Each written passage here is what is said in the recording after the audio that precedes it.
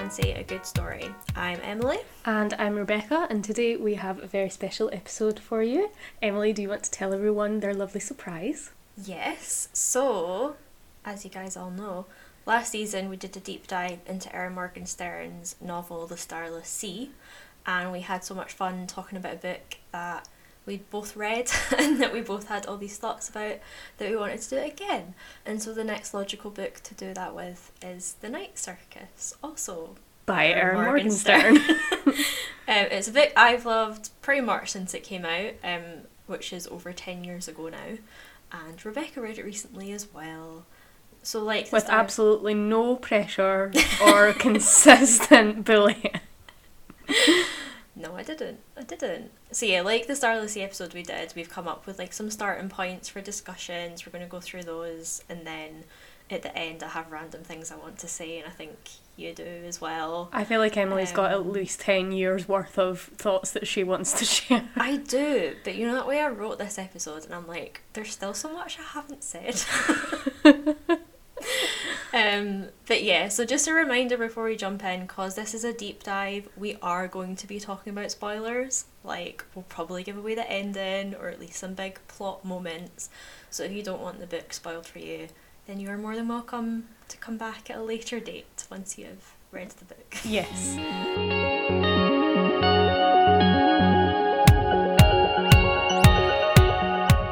And on that note, Emily, do you want to explain a little bit about the plot of the book?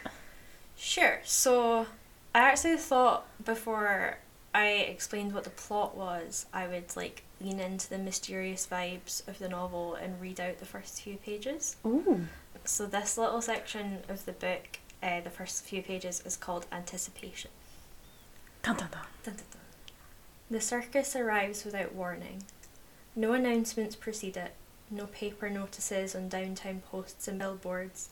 No mentions or advertisements on local newspapers. It is simply there, when yesterday it was not.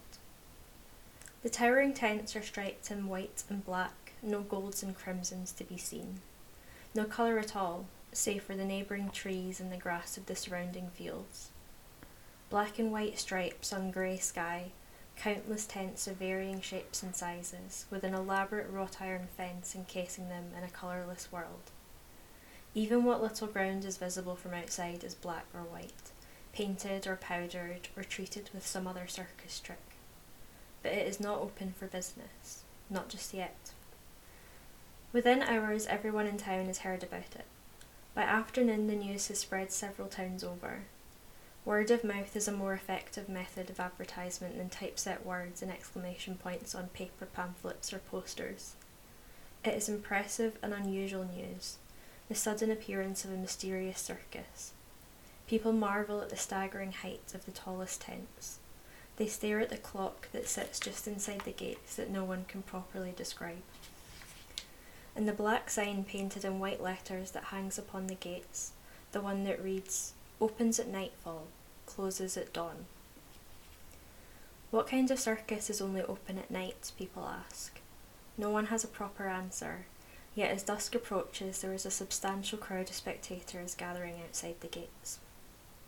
You are amongst them, of course. Your curiosity got the better of you, as curiosity is wont to do. You stand in the fading light, the scarf around your neck pulled up against the chilly evening breeze, waiting to see for yourself exactly what kind of circus only opens once the sun sets. The ticket booth, clearly visible behind the gates, is closed and barred. The tents are still, save for when they ripple ever so slightly in the wind. The only movement within the circus is the clock that ticks by the passing minutes, if such a wonder of sculpture can even be called a clock.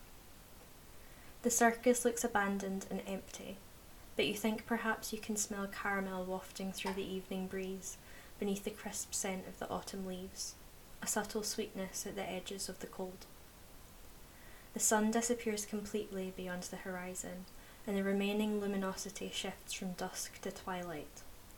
The people around you are growing restless from waiting, a sea of shuffling feet, murmuring about abandoning the endeavour in search for some place warmer to pass the evening. You yourself are debating departing when it happens. First, there is a popping sound. It is barely audible over the wind and conversation, a soft noise like a kettle about to boil for tea. Then comes the light. All over the tent, small lights begin to flicker, as though the entirety of the circus is covered in particularly bright fireflies. The waiting crowd quiets as it watches this display of illumination. Someone near you gasps. A small child claps his hands with glee at the sight. When the tents are all aglow, sparkling against the night sky, the sign appears. Stretched across the top of the gates, hidden in curls of iron, more firefly-like lights flicker to life. They pop as they brighten, some accompanied by a shower of glowing white sparks and a bit of smoke. The people nearest to the gates take a few steps back.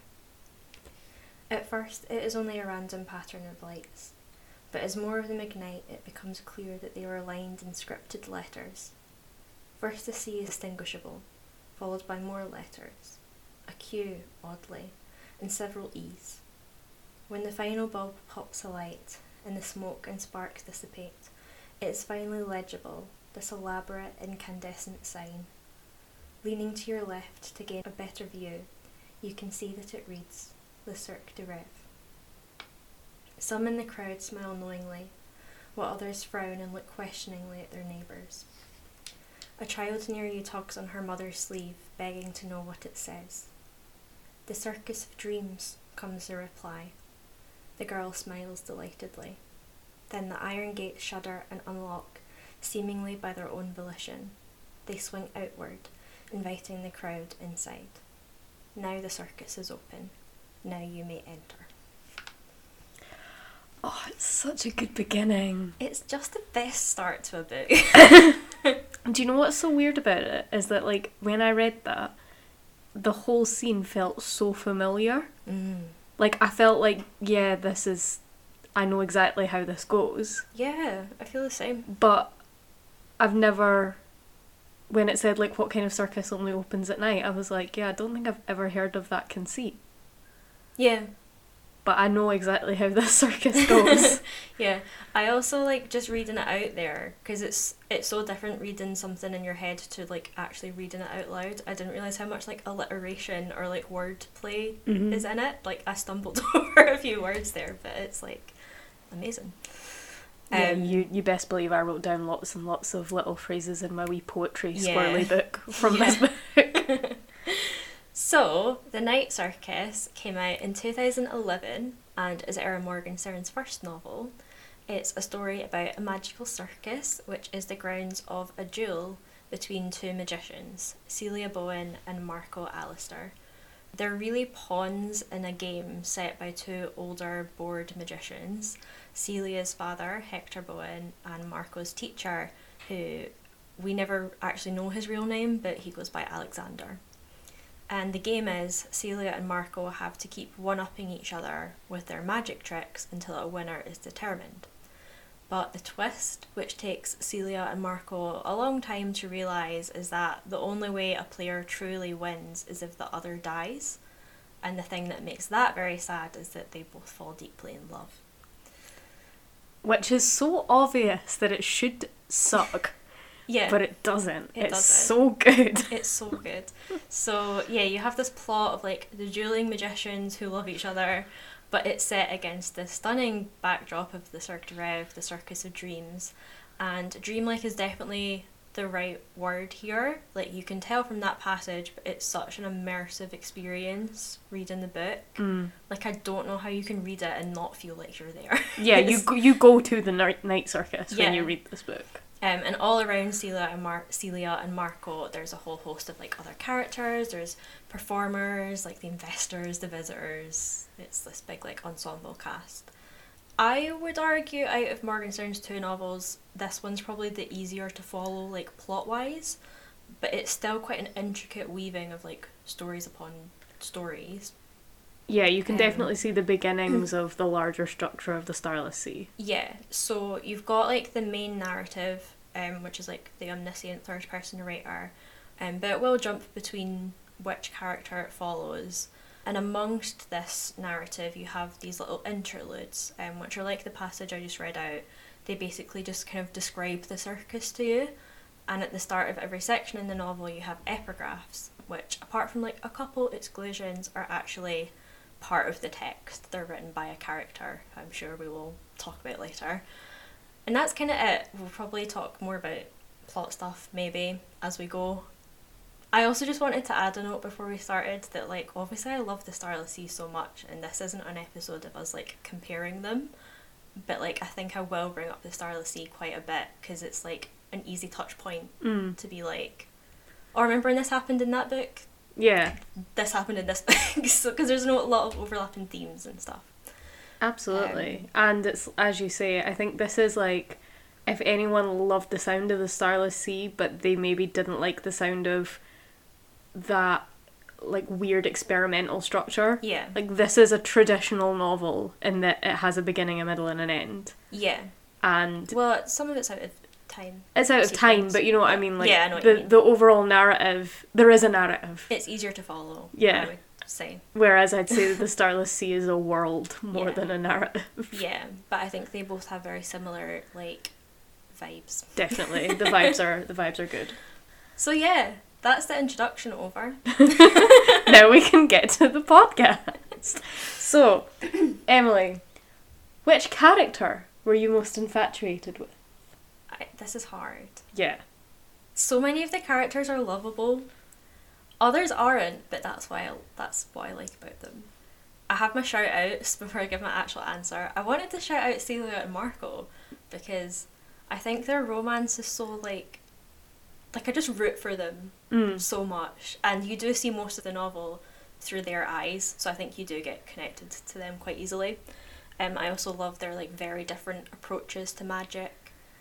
I love Bailey Clark, who I'm going to talk more about later, and I love Friedrich a lot, but I decided to go with Widget as my favourite character. Interesting. Because as I was looking through the book and like looking through all the quotes that I sort of tabbed for this episode, I realised that so many of my favourite bits included him, so it has to be Widget. Love that. Tell me more. So I just want to describe for everyone how delightful Widget and his twin sister Poppet are. First of all, they're called Poppet and Widget. That is, yeah, excellent twin names. The Murray twins were born on the night of the circus opening, which was the 13th of October 1886. And so the magic of the circus is essentially like embedded in them, giving them gifts. Poppet was born 7 minutes after midnight, so on the 14th of October, and so she can see the future. But Widget was born 6 minutes before midnight, so he can see the past. They also both have bright red hair, which sets them apart from the rest of the circus, which is all in black and white, which I just think is cute. So Widget explains his power of seeing the past like this. He says, "The past stays on you the way powdered sugar stays on your fingers. Some people can get rid of it, but it's still there, the events and things that pushed you to where you are now." So essentially he can look at someone and see their past, or at least like little bits of it. He gets to see people's stories, and so he becomes this really great storyteller, which is why I love him. And I thought to show this, I would read out the first time that we see Poppet ask Widget to tell her a story. I love this scene. So this is in the chapter titled The Wizard in the Tree. I read this whole chapter while prepping for this episode, not because I was going to use it, just because I like it. Yeah. "Tell me a story, please," Poppet says after a while. "What kind of story?" Widget asks. He always asks her, gives her an opportunity to make a request, even if he has one in mind already. Only preferred or special audiences receive such treatment. "A story about a tree," Poppet says, looking up through the twisting black branches above them. Widget pauses before he starts, letting the tent and the tree settle into silent prologue while Poppet waits patiently. "Secrets have power," Widget begins, "and that power diminishes when they are shared, so they are best kept and kept well. Sharing secrets, real secrets, important ones, with even one other person will change them. Writing them down is worse, because who can tell how many eyes might see them inscribed on paper, no matter how careful you might be with it. So it's really best to keep your secrets when you have them, for their own good as well as yours. This is, in part, why there is less magic in the world today. Magic is secret, and secrets are magic, after all, and years upon years of teaching and sharing magic and worse. Writing it down in fancy books that get all dusty with age has lessened it, removed its power bit by bit. It was inevitable, perhaps, but not unavoidable. Everyone makes mistakes.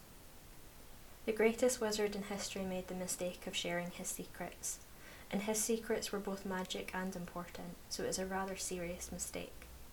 He told them to a girl. She was young and clever and beautiful. Poppet snorts into her cup. Widget stops. "I'm sorry," she says. "Go on, please, Widge." "She was young and clever and beautiful," Widget continues. "Because if the girl had not been beautiful and clever, she would have been easier to resist, and then there would be no story at all." The wizard was old and quite clever himself, of course, and he had gone a very, very long time without telling his secrets to anyone at all. Maybe over the years he had forgotten about the importance of keeping them, or maybe he was distracted by her youth or beauty or cleverness. Maybe he was just tired, or maybe he'd had too much wine and didn't realise what he was doing.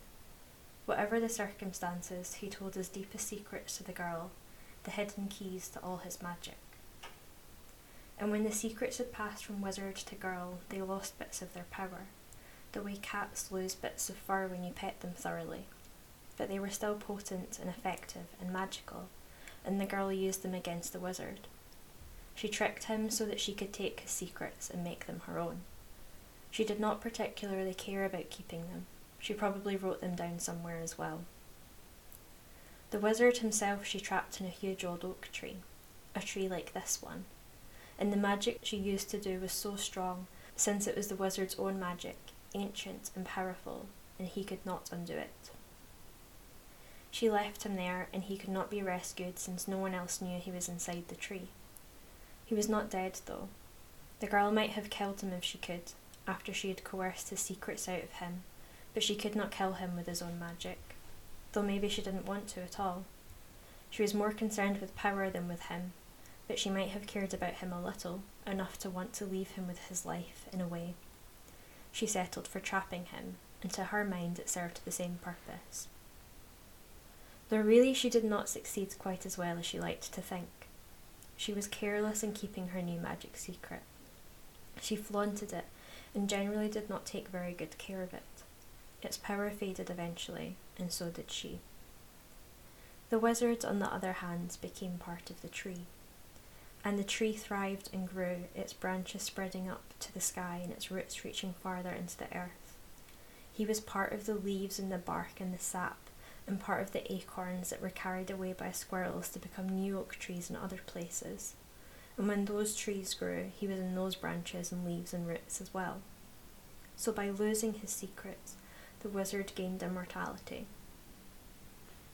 His tree stood long after the clever girl was old and no longer beautiful, and in a way he became greater and stronger than he had ever been before. Though if he were given the chance to do it all over again, he likely would have been more careful with his secrets. As Widget finishes, the tent settles into silence again, but the tree feels more alive than it had before he started. "Thank you," Poppet says. "That was a good one. Kind of sad though, but kind of not at the same time." "You're welcome," Widget says. Oh, it's so weird. I love it. I know. And also, I think if my maths is correct, the twins are 8 in this scene. He's a little genius. And yeah, it's exactly like Poppet says. It's like a sad story, but it's kind of lovely as well. I was just going to say, I have a question about that story. Yes. Do you think that that story refers to any of the characters in this book, or do you think it's completely plucked from there? It comes up again. Yeah. And when it comes up again, they talk about how... I think I might talk about this later, I can't remember. I'm sure I have a quote that says this more eloquently, but basically how there's no original story, it's just like, you know, I think they talk about Merlin being the wizard in the tree later on, I think. Okay, I didn't remember that. So, I don't know if it necessarily refers to anyone, but it is foreshadowing that, is it Tsukiko wants Marco to go into the tree. Yeah. That's what I Yeah. thought, because like there is the whole being trapped in a tree Yeah. vibe. Yeah. Later And I'm on. sure he's like, I mean, that seems like a nice tree to be trapped. Which is a mood. Yeah. I wonder if Marco's a Taurus. Me looking at the tree outside our old place every single day. That would be a good tree to be trapped in. So yeah, that was kind of it. I didn't have a lot to say about that quote. I just really liked it. But to end, I do have like a sneaky second quote. Oh. And I am going to circle back to this idea later. But the other reason I love Widget is that he's the narrator of the Night Circus. Or at least that's how I read it. Or I think at the very least, he's the narrator of the interludes, if not the entire novel. And I'm going to show you why I think that in a second. My dumbass did not consciously realise that, but now you say it, yeah. I don't think I picked that up when I first read it. I think this is like a I think more I got it in recent- the very last few scenes, Yeah. but I hadn't put it together for all the Yeah. interludes. So basically, the last chapter of the Night Circus, besides like another little like interlude bit, is a conversation between Alexander and Widget, who is 16 at this point. And I want to talk about that conversation more in depth later, but I will read the last couple paragraphs right now because I think you'll see why it like endears me to Widget so much, and why I think he's the narrator of the Night Circus. Widget swirls his wine around his glass. Wine is bottled poetry, he thinks. It is a sentiment he first heard from Herr Thiessen, but he knows it is properly attributed to another writer, though at the moment he cannot recall who exactly. There are so many places to begin, so many elements to consider. He wonders if the poem of the circus could possibly be bottled. Widget takes a sip of his wine and puts his glass down on the table. He sits back in his chair and steadily returns the stare aimed at him, taking his time as though he has all of it in the world, in the universe, from the days when tales meant more than they do now, but perhaps less than they will someday. He draws a breath that releases the tangled knot of words in his heart, and they fall from his lips effortlessly. The circus arrives without warning. It's so good. Yeah, I just think that shows that like the novel we're reading is the story he goes on to tell. Mm-hmm. So that's why Widget's a favourite, because he like tells the story that is one of my favourite stories. And he is also like the Easter egg of the Night Circus that shows up in the Starless Sea. Yeah. So he gets bonus points for that. I wonder if he's Erin Morgenstern's favourite. Might be. Maybe he's her. Yeah. Yeah, Because it might she's the be. storyteller. Yeah. So who is your favourite character as I slide them across the floor? Oh. There we go. We have one copy of this book. My favourite character honestly came to me instantly. I had no runner-ups, and it was Frederick Thiessen. Yeah, I thought you were going to pick it. Yeah. I love him so much. He is just the most gentle, particular, weird fella. And I love him to death with his capes and his cloaks and his clocks. Herr Frederick Thiessen is the clockmaker who makes the clock that we heard about in the intro. Before I read things out about him, I'm just going to say more things about him. He absolutely loves the circus, but one thing that I love about him is that he does not actually care about the fact that it houses his clock that much. No. Like, that's not why he loves it. He Yeah. just loves the circus for what it is. He never asks for more of things than what they are, and I'll say more about that later. He loves the circus so much that he becomes the founder of the Reviewers, which is the best pun. Yeah. Because they're dreamers, because that's the French word, who review the circus as it travels around the world, and they become like a little groupie fan club, and I love that. I think that there's something very unassuming and unentitled about Frederick. He carefully crafts things. He is a clockmaker, but then he just lets them go, which as you know, we are people who make art, I find that really hard to do. Yeah. So I think I just really admire him for that. And I love the relationship that he has with Celia. Yeah. Because they have this friendship that is almost like a romance, but they both understand that it has this delicacy about it, that it's both more and less than a romance. And I think that is also the nature of the circus. Like, for everyone who visits, it's magic for the sake of magic, and part of that is that it's temporary, and that's how all of their visits go together, is that they know that they're not going to be in the same place for very long, but they just really love being around each other. Yeah. Which I think is super sweet. I think they just have, like, a deep understanding of each other. Yeah. And I just love it. Me too. It's my favourite relationship in the book. It's, So I too have 2 quotes, because I love him so much. So the first one is quite long, I will say, but then the second one's very short. This is a chapter called Horology, and it takes place in Munich, 1885. Herr Friedrich Thiessen receives an unexpected visitor in his Munich workshop, an Englishman by the name of Mr. Ethan Barris. Mr. Barris admits that he has been attempting to track him down for some time after admiring several Thiessen-crafted cuckoo clocks, and was pointed in the right direction by a local shopkeeper.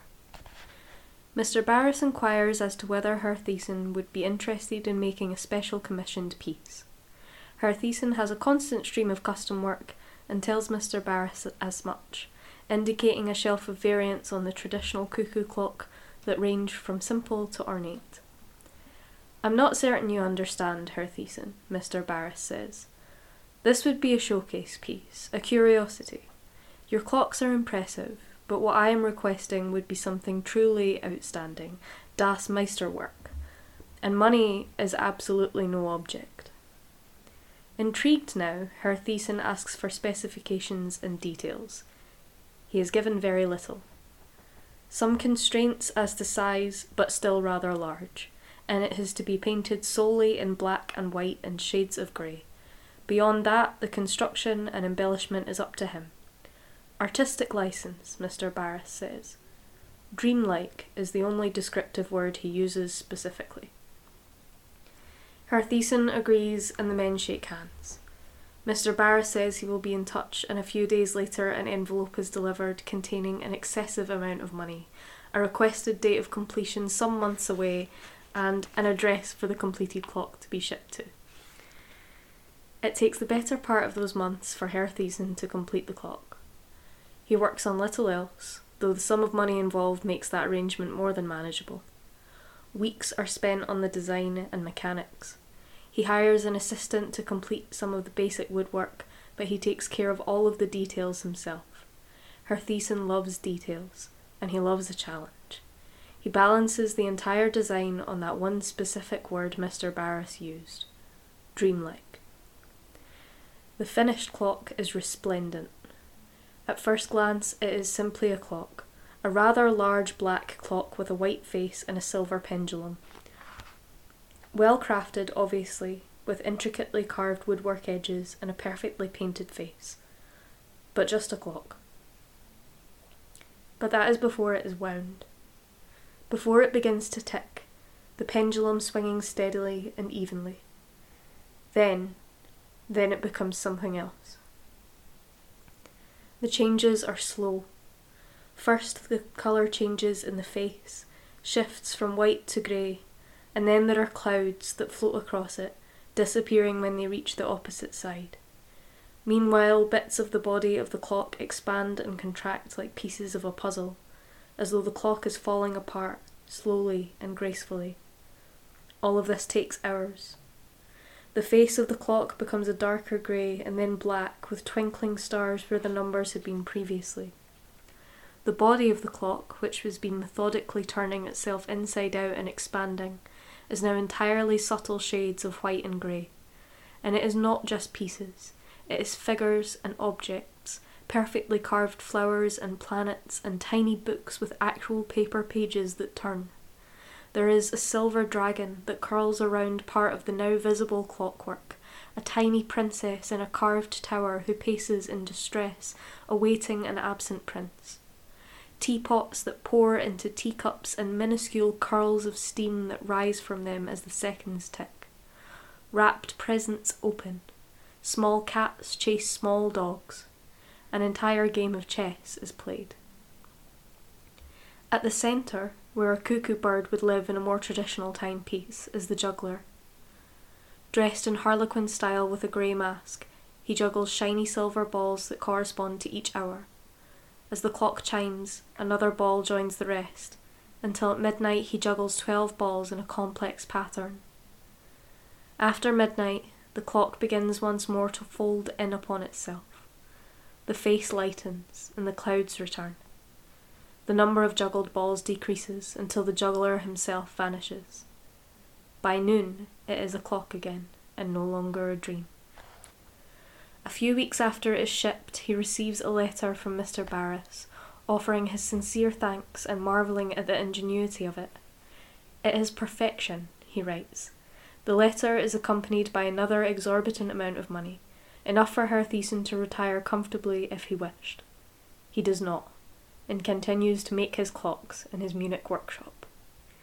He thinks no more of it, other than a passing thought of how the clock itself might be doing, and where it might be, though he assumes, incorrectly, that it remains in London, particularly when he's working on a clock that reminds him of the Wanschramm clock, which was how he referred to it during the more troublesome parts of his construction, uncertain whether or not it was a dream that could be realised.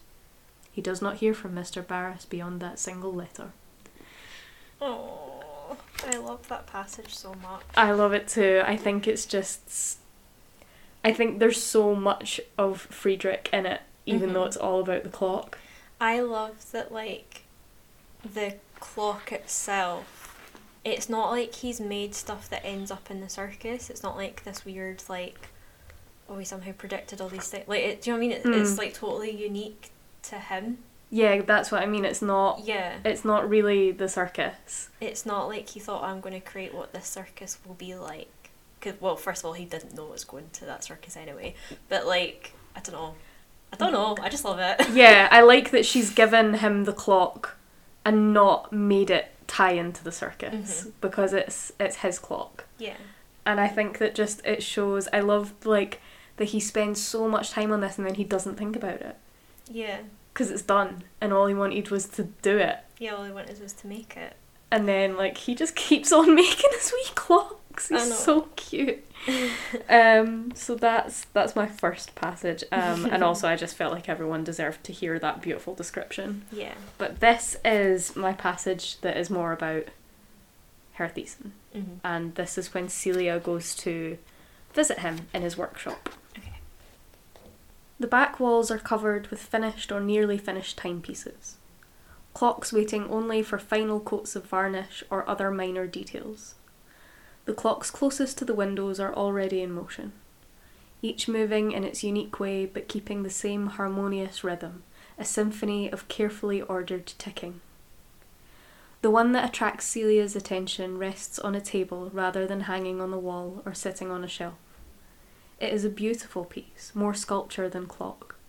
While many of the clocks are wood, this one is predominantly dark, oxidised metal. A large, round cage set on a wooden base that has been carved into swirling white flames. Within, there are overlapping metal hoops marked with numbers and symbols suspended from the top, hanging amongst the visible gears and a series of stars falling from the filigree cap at the top. But the clock sits quiet, unmoving. This one reminds me of the bonfire, Celia says. Is it not finished? No, it is complete, but broken, Friedrich replies. It was an experiment, and the components are difficult to balance properly. He turns it so she can see the way the workings extend through the entirety of the cage, stretching in all directions. The mechanics are complex, as it tracks astronomical movement as well. I shall have to remove the base and dismantle it entirely to get it running again. I have not yet had the time it will require. May I? Celia asks, reaching out to touch it. When he nods, she removes one of her gloves and rests her hand on the metal bars of the cage. She watches it thoughtfully. She makes no attempt to move it. To Friedrich, it appears she is gazing through the clock rather than simply looking at it. Inside, the mechanism begins to turn, the cogs and gears waltzing together as the number-marked hoops spin into place. The hands glide to indicate the proper time, The planetary alignments set themselves in order. Everything within the cage rotates slowly, the silver stars sparkling as they catch the light. Once the slow, steady tick begins, Celia removes her hand. Friedrich does not inquire as to how she managed it. Instead, he takes her to dinner. They do speak of the circus, but spend most of the meal discussing books and art, wine, and favourite cities. The pauses in conversation are not awkward, though they struggle to find the same rhythm in speaking that was already present in their written exchanges, often switching from one language to another.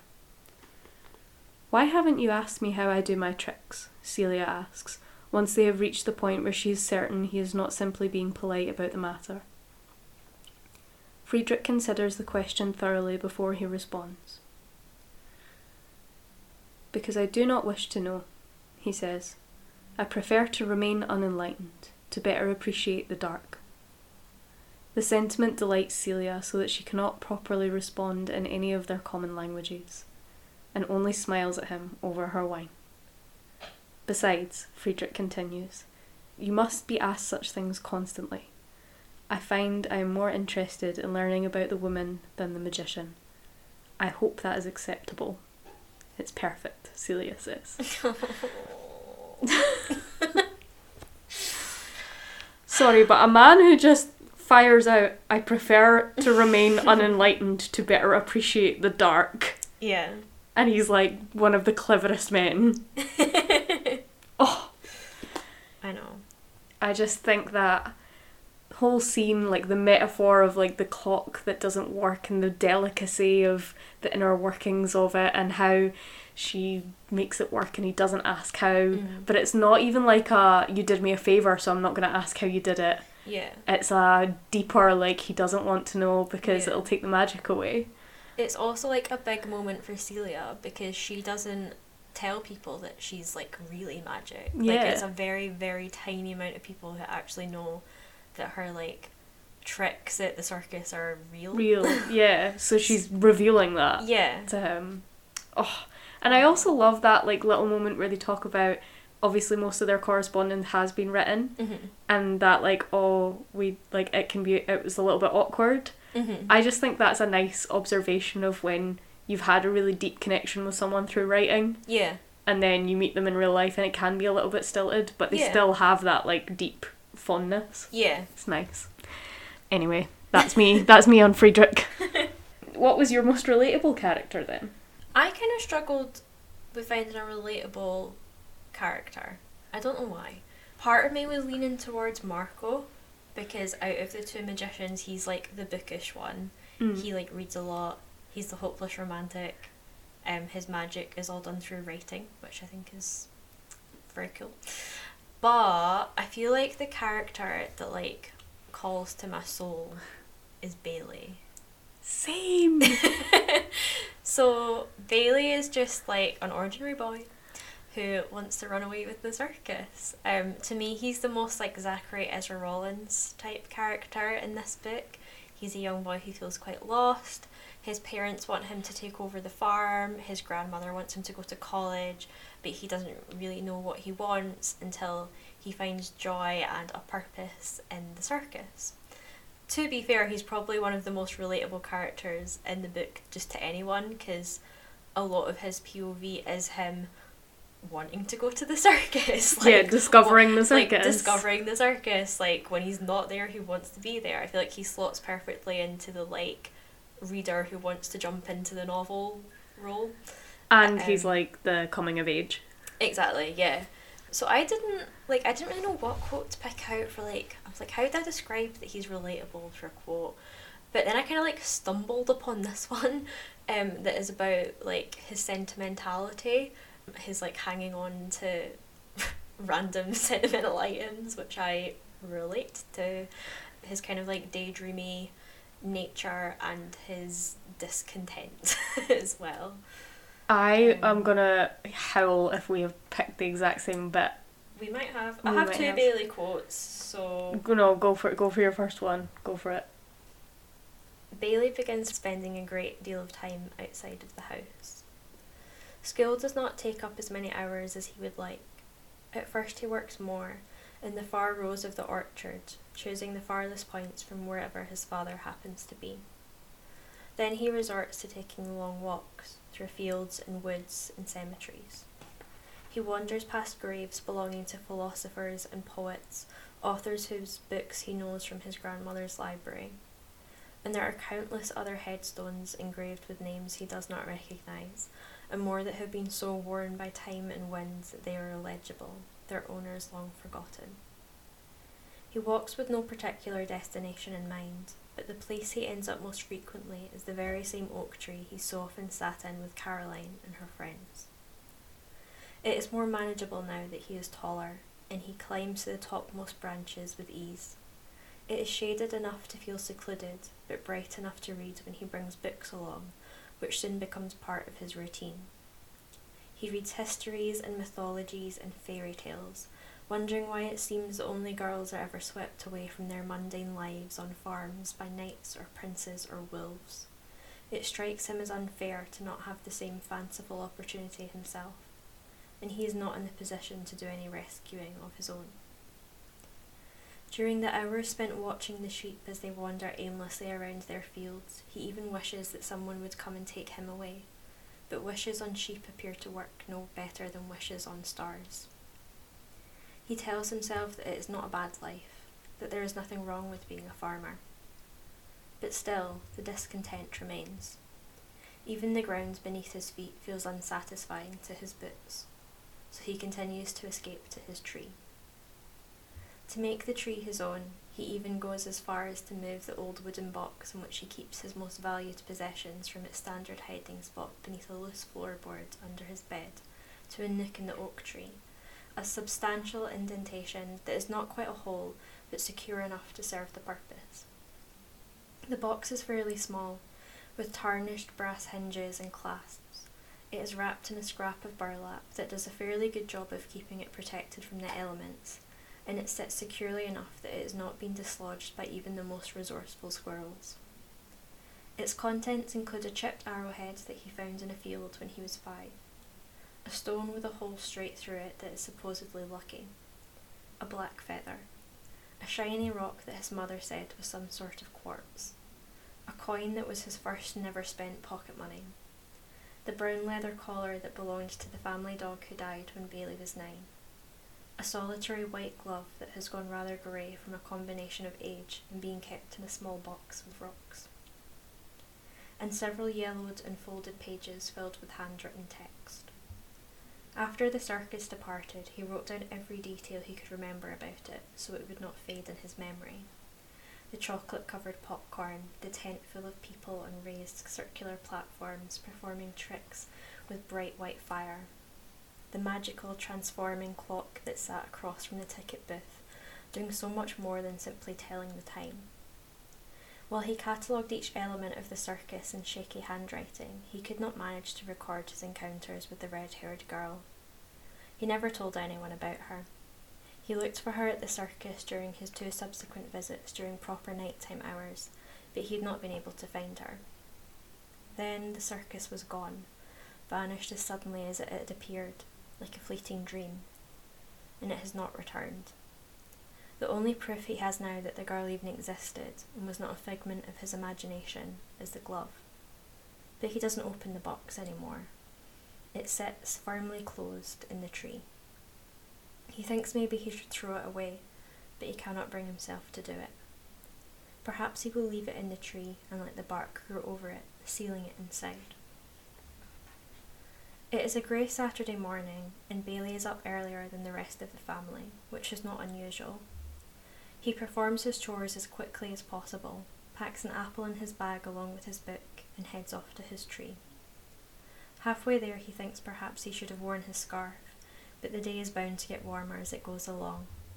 Concentrating on that comforting fact, he climbs up past the bottom branches he was relegated to years ago, past the branches claimed by his sister and her friends. This is Millie's branch, he thinks as his foot touches it.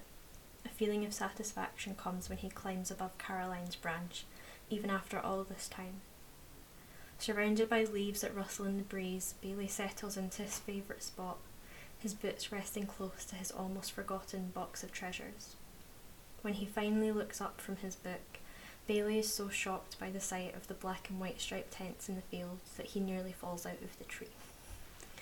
That was the same one. Yeah. Oh well. It's the best bit. It's just like... It's just cute. I don't have a lot to say about it. Like, I relate to the keeping the little things in the box, and I relate to the, like... I don't know, the wanting of more, Yeah. and not knowing what to do about it.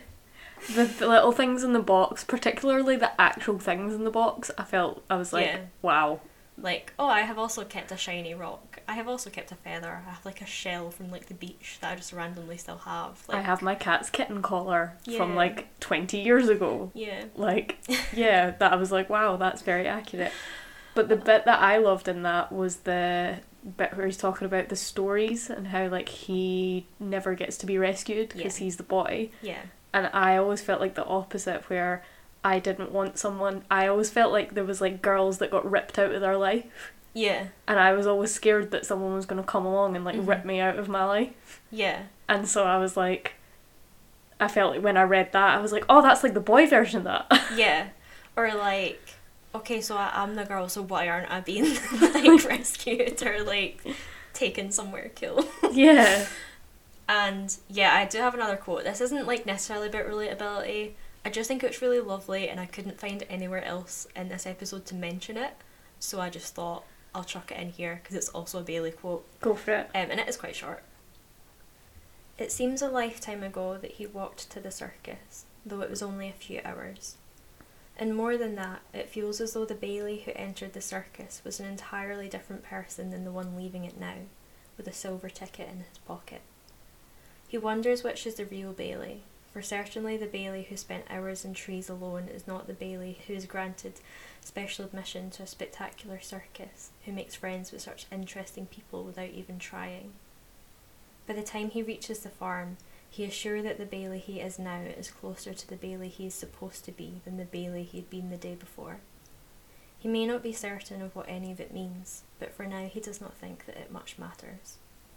In his dreams, he is a knight on horseback, carrying a silver sword, and it does not really seem that strange after all. I absolutely love that passage. It's so sweet. I suppose I do relate to the, like, oh, I don't know what any of this means, but, like, I'm trying to find peace with that. I think I related to... that was my runner-up passage for this bit as well, Aw. because look at us being kindreds. But I was like, it's weird because it's for different reasons. Again, because I was like, that's the feeling when you wake up and realise that your life is what you wanted it to be, Yeah. but you don't really know what to do with that information. Yeah. You're like, So was Bailey your relatable character? Bailey was my Do you relatable have anything character. else to read out? No. Literally no. Those were my two passages. Do you have anything you want to add, or Let me just look at my notes. just yeah, ditto?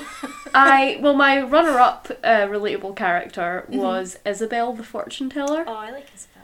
because Isabel's story is very sad though, It is. because she is in love with Marco and he kind of is just with her, and then he's in love with Celia. And I think the thing about being relatable with Isabel is not that I've ever been in that situation, but more just where she knows that something ain't quite right, Yeah. but she just kind of ignores it and is like, this is fine. Yeah. But she's literally a fortune teller, so she knows because the cards are telling her, but she can't see because she's so close to it. She can't see what it is. Yeah. And I was just like, that is tragic, and also, like, I don't know, I just found that very, that's one of my big frustrations in my life, is when I can look back at something or right after it's happened and gone, I knew that. Yeah. I knew that was going to happen. So, like, I vibe with Isabel. Also the fact that she's quite gracious about that whole scenario. Well, I was going to say apart from the whole bit where she, like, knocks the circus off its axis, but yeah. Well, yeah, I mean, she's gracious up until the point where she snaps, Yeah. which is also relatable And I don't vibes. think she ever means to. No, she doesn't the mean circus absolute destruction. She just means a little bit of vengeance, and then it gets away from her. Yeah. Which, who hasn't done that? But yeah, I think that was all I had. And just, yeah, Bailey likes to prove that he exists which I think is very relatable to everyone. Yeah, that's sweet. I have favourite interludes next. Yes, Yeah. Let's do favourite interlude. Okay, I love all the little interludes. So in the same way that I like go back and read the short stories in the RLC, I like go back and read these interludes a lot to just like get a taste of the circus every now and then. But the one that sticks out to me is one titled The Hanged Man. This is one that when I was younger I just thought like, oh, that's cool. And now that I'm like older and know how to like read analytically and like know a bit about tarot, I'm like, this is genius. So I'll read it out first and then I'll explain why I like it so much and why it is genius. The Hanged Man. In this tent, suspended high above you, there are people. Acrobats, trapeze artists, aerialists, illuminated by dozens of round glowing lamps hanging from the top of the tent like planets or stars. There are no nets. You watch the performance from this precarious vantage point, directly below the performers with nothing in between. There are girls in feathered costumes who spin at various heights, suspended by ribbons that they can manipulate, marionettes that control their own strings. Normal chairs with legs and backs act as trapezes. Round spheres that resemble bird cages rise and descend, while one or more aerialists move from within the sphere to without, standing on the top or hanging from the bars on the bottom. In the centre of the tent there is a man in a tuxedo, suspended by one leg that is tied with a silver cord, hands clasped behind his back. He begins to move, extremely slowly.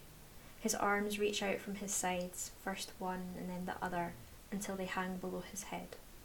He starts to spin, faster and faster until he is only a blur at the end of a rope.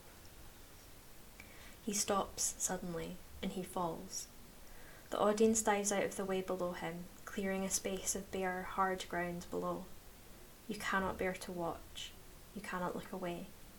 Then he stops at eye level with the crowd, suspended by the silver rope that now seems endlessly long. Top hat undisturbed in his head, arms calmly by his sides. As the crowd regains its composure, he lifts a gloved hand and removes his hat. Bending at the waist, he takes a dramatic, inverted bow. First of all, it's cool. That is pretty cool. The more geeky reasons that I like this interlude are this.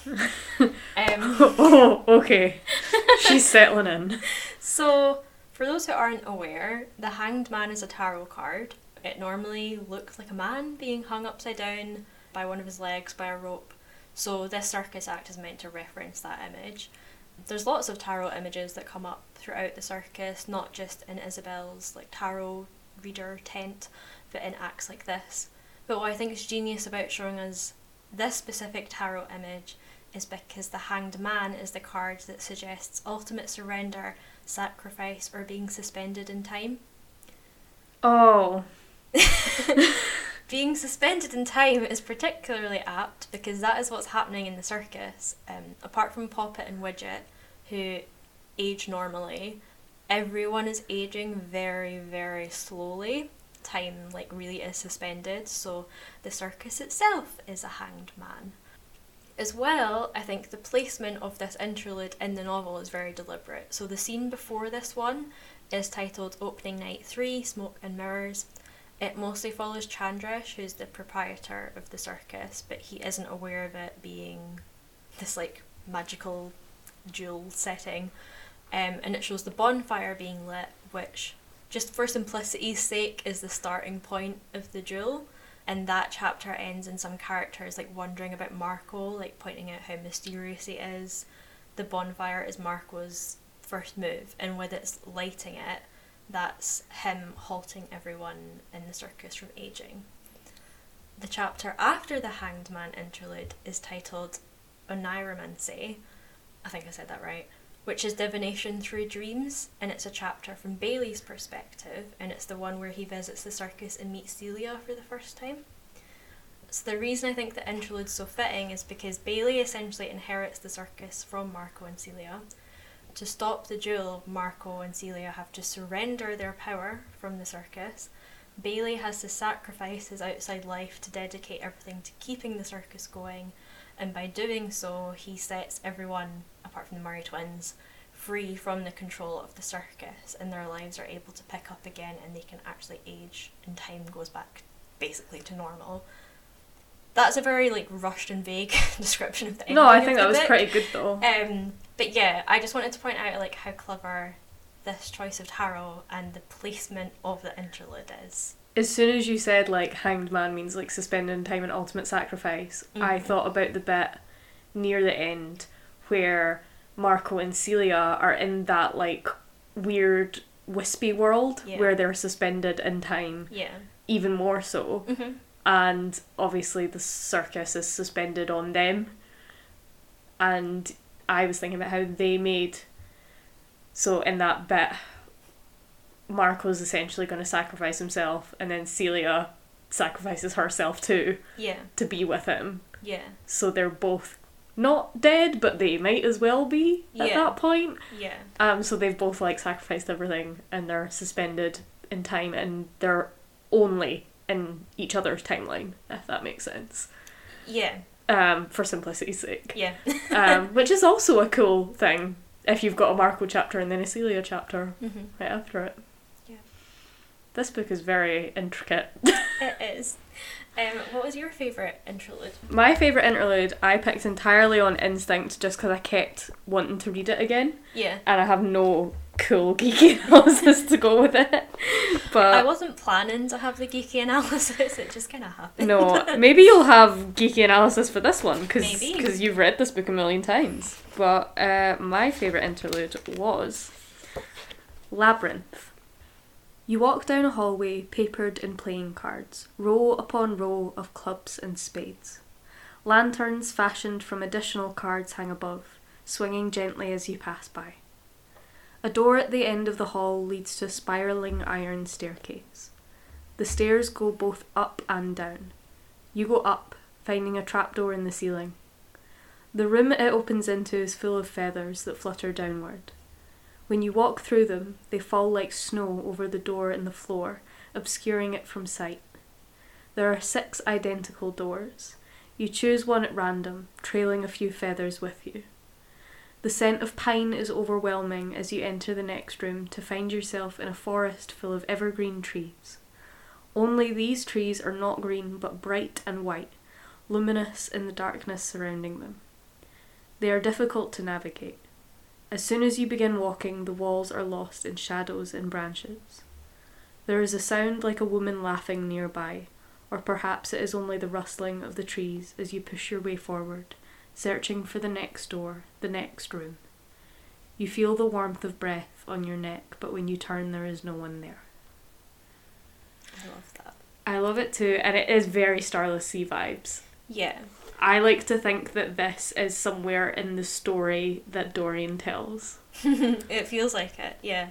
That's the first tent that Marco and Celia like collaborate on, which is quite cool. Yeah, and I like the poetry of how it goes, you know, like fall like snow over the door and the floor. Yeah. It's very rhythmic, and I like that they end up in a forest, obviously. But yeah, I think that you can feel both of them in there very clearly, and so, but that eeriness at the end where it's like, oh, there's a woman laughing, and then you feel the warmth of breath on your neck, but when you turn there's no one there. Yeah. I'm like, that's really creepy. I wonder which of them made that room, because they basically were making rooms in turn, like Marco and Celia, for this labyrinth. I feel like I wonder who made that one. I feel like the first room with the playing cards would be Marco's. Yeah, he set it up. And so then he did the first Celia one. would do the feathers with the snow. And then I think he did the forest, because he's good at conjuring landscapes. True. And then I feel like the warmth of breath on your neck, I'm like, is that Marco just flirting through the room? Is he just making moves?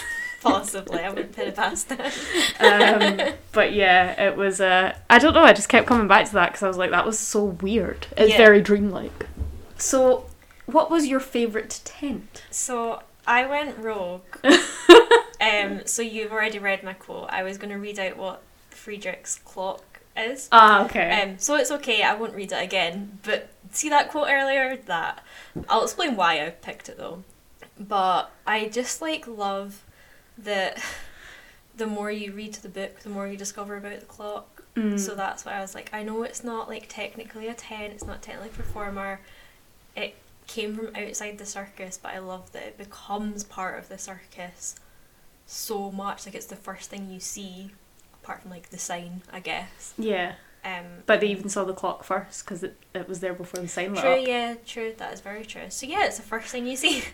That was like, honestly, that was it. That's why I picked it. It's just very integral to the setting. My runner-up, but like I didn't pick the quote out for, but just one that always sticks in my head is like, that's cool, is the cloud maze. Yes. Because it just seems so fun. Like, I want to go on like a cloud obstacle course. Well, I tell you what, I picked 2 favourite tents, and one of them was the cloud maze. Oh, nice! So if I give you the page ref, do you want to read that quote and I'll read the other one? Sure, I can do that, yes. Cool. So I love the cloud maze too. I think it's amazing. Amazing! And it's on page 251. 251. Despite his limited experience with the circus, Bailey is amazed that he has never seen this tent before. It is tall, almost as tall as the acrobat tent, but narrower. He stops to read the sign over the door. The Cloud Maze, an excursion in dimension, a climb through the firmament. There is no beginning, there is no end. Enter where you please, leave when you wish, have no fear of falling. Inside, the tent is dark-walled with an immense iridescent white structure in the centre. Bailey can think of nothing else to call it. It takes up the entirety of the tent, save for a raised path along the perimeter, a winding loop that begins at the tent entrance and circles around. The floor beyond the path is covered with white spheres, thousands of them piled like soap bubbles. The tower itself is a series of platforms swooping in odd, diaphanous shapes, quite similar to clouds. They are layered like a cake. From what Bailey can see, the space between layers varies from room enough to walk straight through to barely enough to crawl. Here and there, parts of it almost float away from the central tower, drifting off into space. And everywhere there are people climbing, hanging on edges, walking through paths, climbing higher or lower. Some platforms move with the weight, others seem strong and sturdy. The whole of it moves constantly, a light movement like breathing. Why is it called a maze? Bailey asks. You'll see, Widget says. They walk along the path and it sways gently, like a dock on water. Bailey struggles to keep his balance while he looks up. Some platforms are suspended from ropes or chains from above. On lower levels there are large poles driven through multiple platforms, though Bailey cannot tell if they reach all the way to the top. In some places there are swoops of netting, in others ropes hang like ribbons. They stop on the far side where the path swings close enough to jump onto one of the lower platforms. There's a fly on the hand. Bailey picks up one of the white spheres. It is lighter than it looks and kitten soft. Across the tent, people toss them at each other like snowballs, though instead of breaking, they bounce off of their targets, floating gently down. Bailey tosses the one in his hand back and follows Poppet and Widget.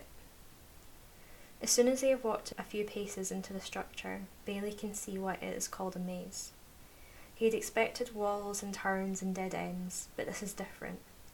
Platforms hang at all levels, some low by his knees or his waist, others stretched high above his head, overlapping in irregular patterns.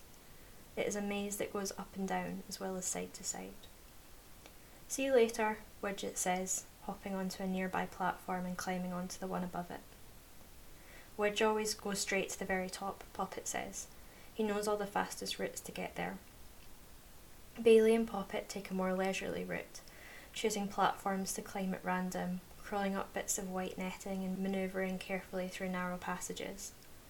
Bailey cannot tell where the edges are, or how high they have climbed, but he is relieved that Poppet seems much less troubled than she had been on the Stargazer as she laughs, helping him through the more difficult turns. How do we get down? Bailey asks eventually, wondering how they will ever find their way back. The easiest way is to jump, Poppet says. She pulls him over to a hidden turn that reveals the edge of the platform. They are much higher than Bailey had suspected, even though they have not reached the top. It's okay, Poppet says. It's safe. "This is impossible," Bailey says, peering out over the ledge. "Nothing's impossible," Poppet responds. She smiles at him and jumps, her red hair trailing out behind her as she falls. She disappears into the sea of white spheres below, enveloped completely before popping back up, her hair a shock of red against the white as she waves at him. Bailey only hesitates for a moment, and he resists the urge to close his eyes as he leaps. Instead, he laughs as he tumbles through the air. Reaching the pillow spheres below, it is truly like falling into a cloud, soft and light and comforting. It's just so cute. It sounds so fun. I know. Do you know what it reminds me of? I don't know if you ever had this, but did you ever go to the Outside Inn? No. So there was this, like, restaurant, I guess it was like Brewer's Fare type thing, called the Outside Inn, and it was, so the restaurant was decorated like a forest. It had like trees and pools and like rocks and a water wheel and everything, because it was outside in. Yes. But there was a play area in it, and it was huge. It was like you had to go through into a separate room, and it was like a full scale play area, and it was called the Funky Forest, and it had like climbing nets and these big giant exercise balls that you had to like bat away from entrances, and like mirror tunnels and like everything. Yeah. And that's what that reminds me of. Yeah, it reminds me of like a soft play. Like there's a place like back home which culturally offensive. It's called Geronimo's, but so we don't love that. It doesn't exist anymore, it's fine.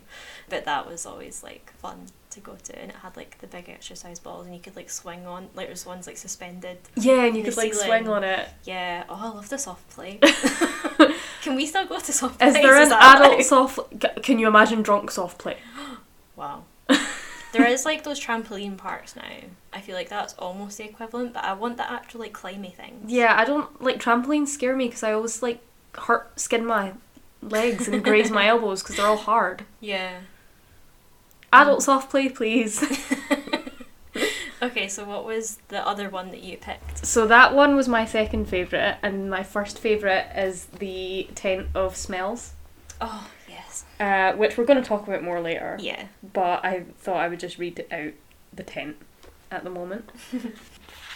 So, I'm not going to say much about this, I'm just going to read it. Go for it. Bailey finds a gap in the side of one of the tents. A split in the fabric, each edge dotted with silver grommets, and a black ribbon hangs just above his head, as though this opening was meant to be laced together to keep the tent firmly closed. He wonders if some circus member forgot to relace it. Then he sees the tag. It is the size of a large postcard, attached to the black ribbon the way one might attach a gift card to a present. The tag hangs loosely a few feet above the ground. Bailey turns it over. The picture side shows a black and white etching of a child in bed, covered in fluffy pillows and a checkered quilt, not in a nursery, but under a star-sprinkled night sky. The opposite side is white, with elegant calligraphy in black ink that reads, "Bedtime stories, eventide rhapsodies, anthologies of memory. Please enter cautiously and feel free to open what is closed." Bailey cannot tell if the tag refers to the break in the tent or if it has been misplaced from some other tent. Most of the tents have prominently placed signs in painted wood and entrances that are clearly defined or marked. This one seems as though it was not meant to be found. Other patrons pass by on their way from one part of the circus to another, too absorbed in their conversations to notice him contemplating a postcard-sized tag by the side of a tent. Tentatively, Bailey pulls the unlaced flaps apart, enough to peek inside to try and discern if this is indeed a separate circus attraction and not the back of the acrobat tent or some sort of storage area. He can make out only several twinkling lights and shapes that could possibly be furniture. Still unsure, he pulls the flaps apart enough to enter, stepping inside carefully per the instructions on the postcard, which proves wise as he walks directly into a table covered in jars and bottles and lidded bowls that rattle against one another. He stops, hoping not to knock anything over. It is a long room, the size of a formal dining room, or maybe it only resembles a dining room because of the table, which stretches the length of the tent, though there is enough room to manoeuvre around it carefully. All of the jars and bottles are different. Some jars are simple glass mason jars. Others are glazed ceramic jars or ornate frosted glass.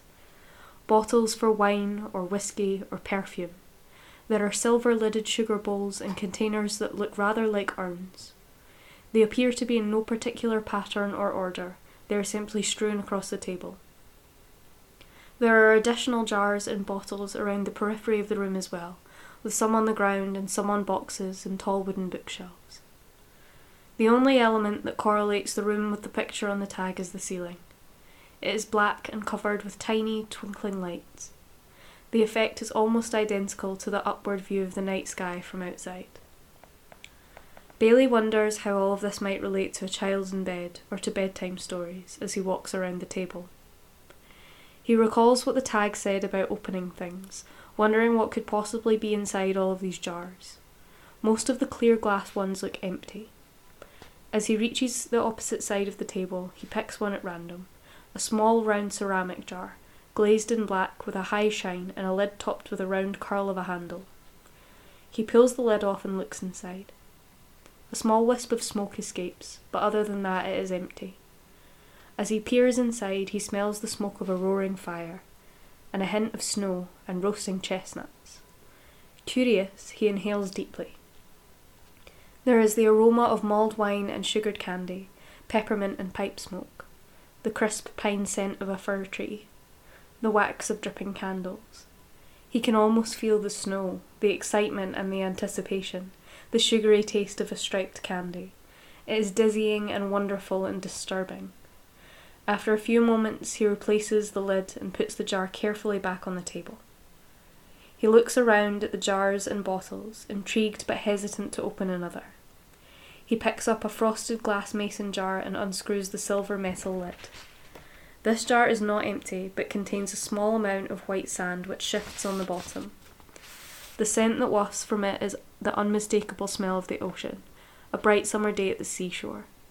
He can hear the sound of waves crashing against the sand, the cry of a seagull. There is something mysterious as well, something fantastical. The flag of a pirate ship on the far horizon, a mermaid's tail flipping out of sight behind a wave. The scent and the feeling are adventurous and exhilarating, with the salty tinge of a sea breeze. Bailey closes the jar and the scent and the feeling fade, trapped back inside the glass with its handful of sand. Next, he chooses a bottle from a shelf on the wall, wondering if there is any distinction between jars and bottles on the table and the ones that surround it, if there is a discernible filing system for these curious containers. The bottle is tall and thin, with a cork held in place by silver wire. He removes it with some difficulty, and it opens with a popping noise. There is something in the bottom of the bottle, but he cannot tell what it is. The scent wafting from the thin neck is bright and floral. A rose bush full of dew-dripping blossoms, the mossy smell of garden dirt. He feels as though he is walking down a garden path. There is the buzzing of bees and the melody of songbirds in the trees. He inhales more deeply, and there are other flowers along with the roses, lilies and irises and crocuses. The leaves of the trees are rustling in the soft warm wind, and the sound of someone else's footsteps falling not far from his own. The sensation of a cat brushing past his legs is so genuine that he looks down, expecting to see it, but there is nothing on the floor of the tent but more jars and bottles. Bailey puts the cork back in the bottle and returns it to its shelf. Then he chooses another. Tucked in the back of one of the shelves is a small bottle, rounded with a short neck and closed with a matching glass stopper. He picks it up carefully. It is heavier than he had expected. Removing the stopper, he is confused, for at first the scent and the sensation do not change. Then comes the aroma of caramel, wafting on the crisp breeze of an autumn wind. The scent of wool and sweat makes him feel as though he is wearing a heavy coat, with the warmth of a scarf around his neck. There is the impression of people wearing masks. The smell of a bonfire mixes with the caramel. And then there is a shift, a movement in front of him. Something grey, a sharp pain in his chest, the sensation of falling, a sound like howling wind or a screaming girl. Bailey puts the stopper back, disturbed. Not wanting to end on such an experience, he places the strange little bottle back on its shelf and decides to choose one more before leaving to catch up with Poppet and Widget again.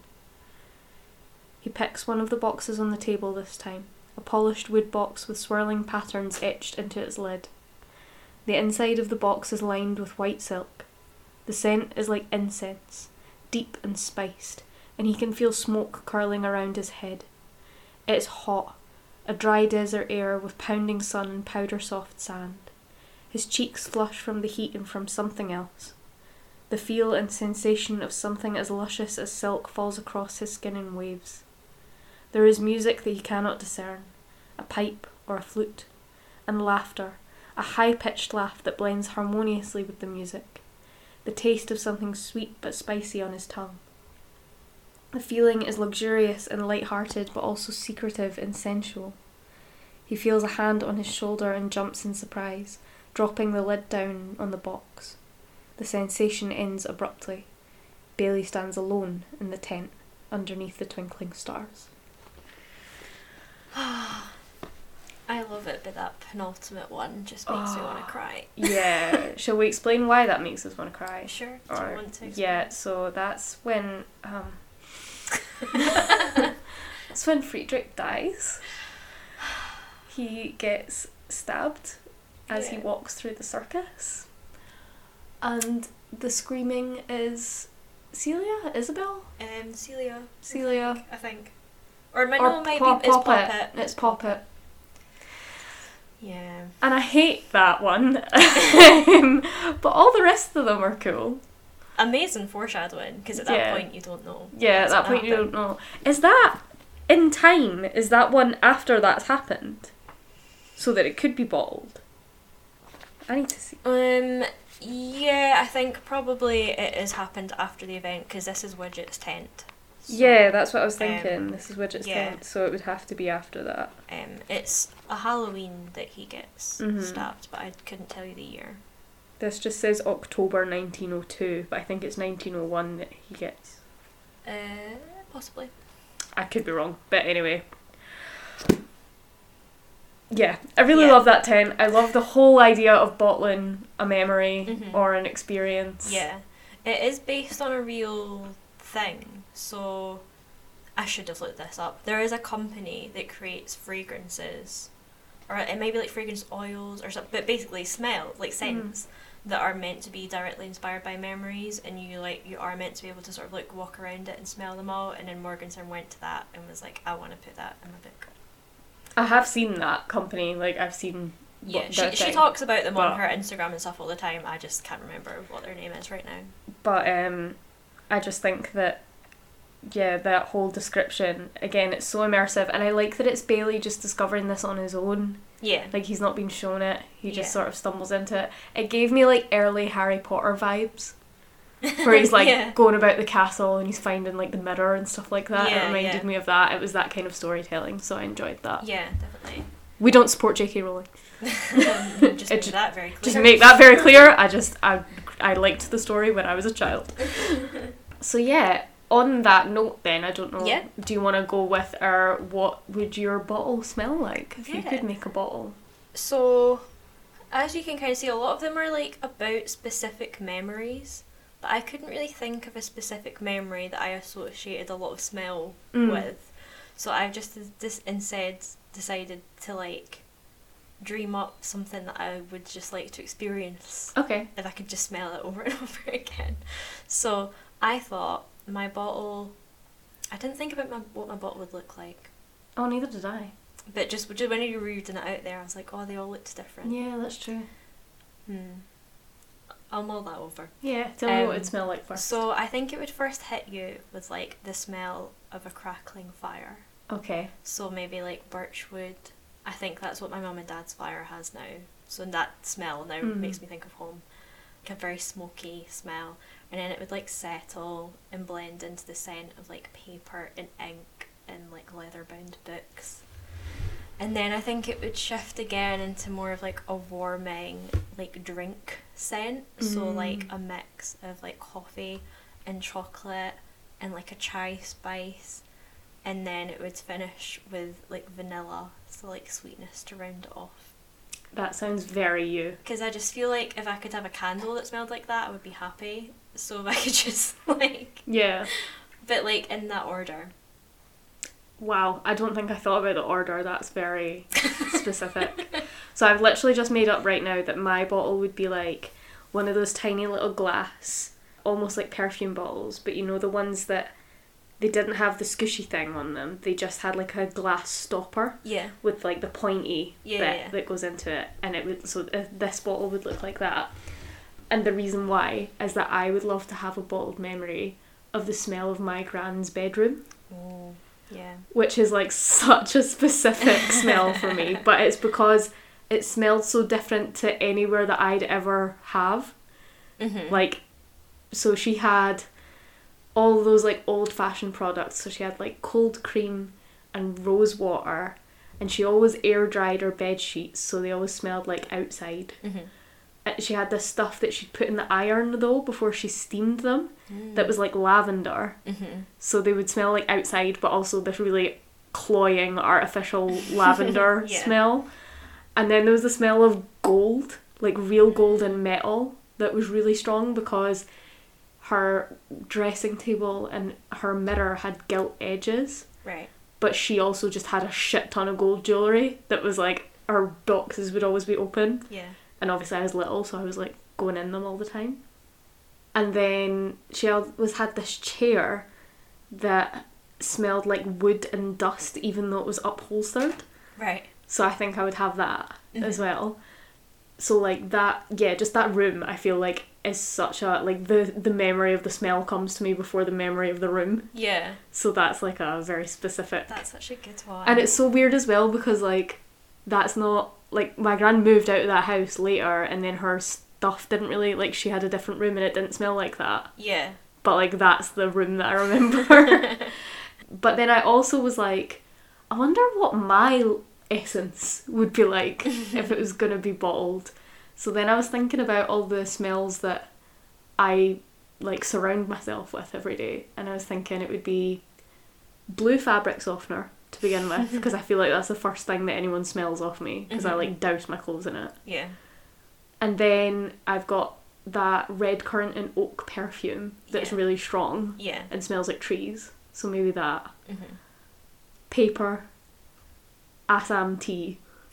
Yes.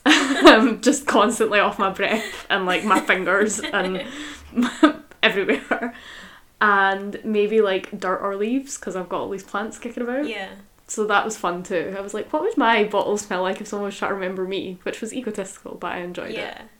I feel like I kind of almost did that. You say that I always smell like coffee and vanilla. You do always smell like coffee and vanilla. I don't even drink coffee.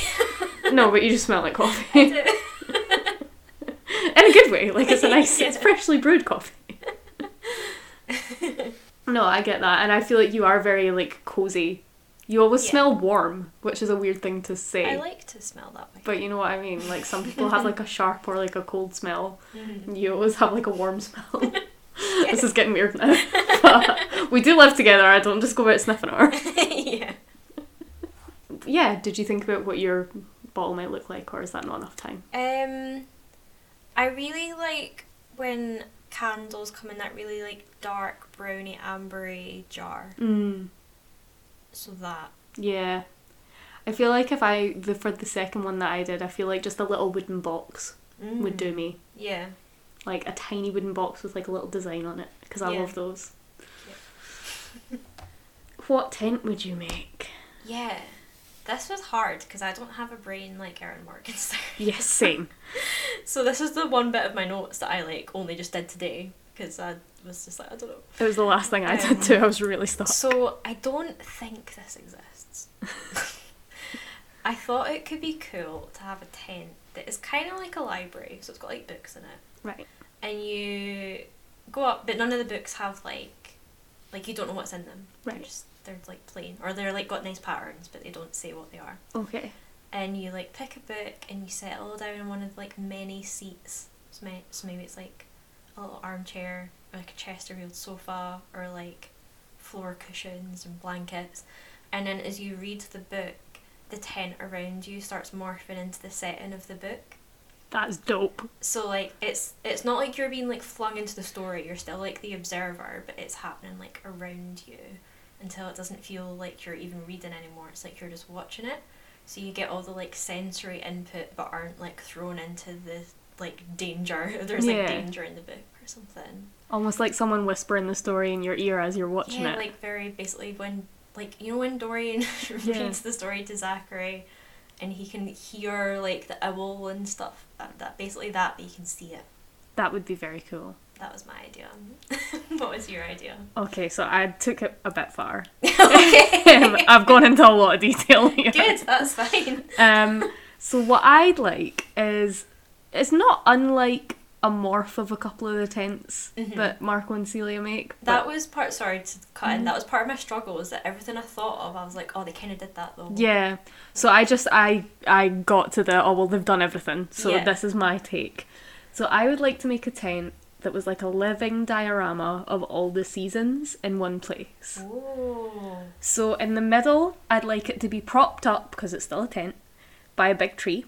Which obviously one of them has, because it's got the wishing tree. Yeah. But this is like a big tree. Yes, okay. That props it up. And you can't really see the top of the tree, because it's mostly just the trunk. Right. So think like Tree of Life. Yeah, that's what I was about to say. Vibes. Yeah. And the tent would kind of be in quadrants. So you'd have spring, summer, autumn, winter, dividing the tree. So 1/4 of it would be bare, 1/4 would have like reddish leaves, one would be in full bloom, and one would be just little buds blossoming. And then hanging from the roof would be like old school science museum planetarium models of all of the planetary bodies and the stars. And then depending on which time of year that you stood in, you'd see the ones that were around the zodiac. Right. So that would be like a spinning diorama around the edge of the tent.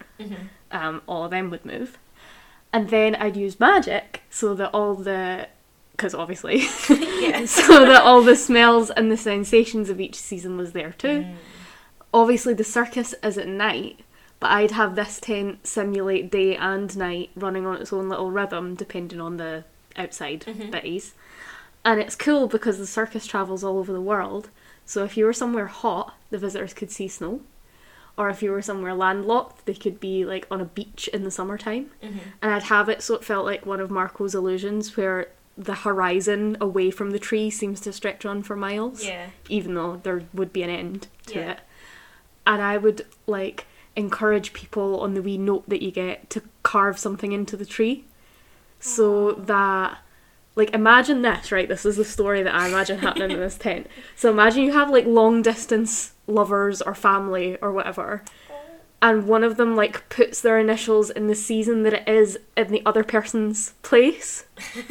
Like if you're in different hemispheres or something, like you're in the winter but you put your initials in the summer because they're in the summer, and then if the circus goes to them, then they do whatever one's season. I just think that's so cute. It is cute. And you could like leave little notes, and I also just love, I'm a person that is never happy with the weather, so I love the idea that you could go into the circus and if you were sick of the winter you could go into the summer bit, but if you were sick of the summer you could go into the winter bit.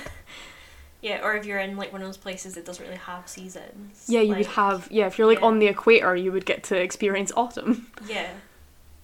Oh, I love that. So I was just thinking like what's magical but I can also construct it, and I was like, the weather.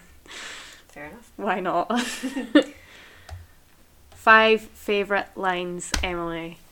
Am I doing all 5 or are we going back and forth? I don't remember what we did. I don't... How do you want to do it? Do you want to trade? Sure, let's trade. Cool. I'll start then. You start. Okay. And before he can tell her to tell Widget goodbye for him if need be, she leans forward and kisses him, not on the cheek, as she has a handful of times before, but on the lips, and Bailey knows in that moment that he will follow her anywhere. Oh, that is a good one. I know. My first one is just, but the nicknames stick as nicknames do. I like that. We add our own stories, each visitor, each visit, each night spent at the circus. I suppose there will never be a lack of things to say, of stories to be told and shared. I like that one. just, again, quite a simple one. New wishes ignited by old wishes. That was almost on mine as well. I am haunted by the ghost of my father. I think that should allow me to quote Hamlet as much as I please. Oh, that's a good one. My next one is actually a little interaction. Do you remember all of your audiences? Marco asks. Not all of them, Celia says, but I remember the people who look at me the way you do. What way might that be? As though they cannot decide if they are afraid of me or they want to kiss me. I am not afraid of you, Marco says. That was almost on mine as well. It's so good. I have a similar vibe for my next one. Okay. I would have written you myself if I could put down in words everything I want to say to you. A sea of ink would not be enough. But you built me dreams instead, Celia says. Oh, we had to have a bit of the romance in there. Yeah, obviously. My next one you've already said, but I'm going to say it again. Oh, go for it. He wonders if the poem of the circus could possibly be bottled. Yeah, I would have included that if I hadn't already used it. And my last one is, as soon as he speaks the words, a forgotten memory finds its way to the front of her mind. Two green-clad figures in the centre of a vibrant ballroom, so undeniably in love that the entire room flashes with heat. My last one is, it is late, so there is no line for the fortune teller. Yeah, that's a good one. And then I have a runner-up that I just, because all mine were short, so this one is, there is a small silver plaque on the platform, partially obscured by the cascading gown. It reads, in memoriam, but does not specify who it is for. Which I like the idea of the plaque being partially obscured by a gown out of context. Yeah. Right. So that's us kind of done our planned bits. Yeah. We had a miscellaneous section where we could just go off. And I am going to suggest that maybe I go off first. Sure. Because I feel like you're going to go off for a while. Fully. Yeah. Do you need the book back? No, I do not. So I didn't have a whole lot else to say because, again, I've only read this book once and only recently, so it's still sinking in. But one thing that I didn't cover in those quotes is that I love the aesthetic of the circus. Sure, yeah. So I love how it's all black and white, which makes it both like a living photo and a chessboard and a wedding all at once, which it is all of those things. Yeah. I think that there is a beautiful visual metaphor down all of those tracks, and the idea, of course, that love or magic or fate is always in the spaces between the black and white is very implied, I think, in the costuming. The Rosy Thorns pieces that you've shown me just capture it so beautifully. I think it's kind of nice to have the magic be the stark thing in a world, because normally it's either hidden or it's very like rich and colourful, or it's very ethereal and like glittery and powdery. Yeah. Whereas this feels like very academic, hyper-stylized magic, being black and white.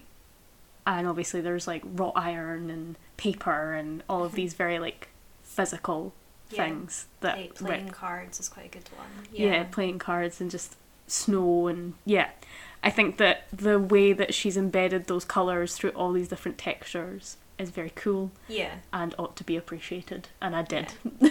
Also, like, I don't, probably not these days, but I know when she did her book events for this, like, people were showing up in the reviewer's costume, which is basically, also the circus is black and white, so the reviewers will come to the circus in black and white, but they'll wear a pop of red to show that they're like, they like appreciate the circus but they're not part of it. Yeah. And I know that people would show up to like her book events dressed like that, which I just think is amazing, how you have a book that has an aesthetic, like an actual clothing aesthetic to go with it. That's what I mean, and I think like obviously you have the pop of red in Poppet and Widget. Yeah. You have the pop of red that is the blood.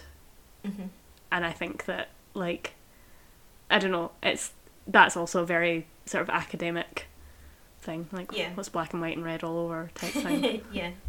So yeah, I just enjoyed that. That's me. That was my whole miscellaneous section. I have a lot more.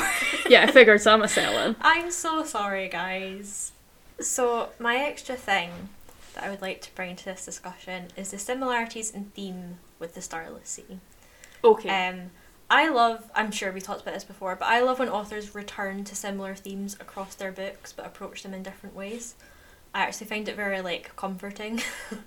One, for, like, familiarity, but also because it's something I want to do with my own writing. So, to me, as someone who's read both books multiple times, I see so many of the seeds for the Starless Sea in The Night Circus. You've kind of mentioned some as well today. So I just thought I would share some examples of it. I don't have much analysis, so I'm hopefully not going to go on for too long, but I have a bunch of quotes. This is one of those scenes, just like in the Starless Sea, that is very visually stunning. And I think you'll be able to tell pretty quickly why it sounds like it should exist behind one of those doors that lead to the Starless Sea. This is a scene where Celia and Marco are, like, displaying some of their magic to each other. And the bits I'm going to read are Marco's illusions.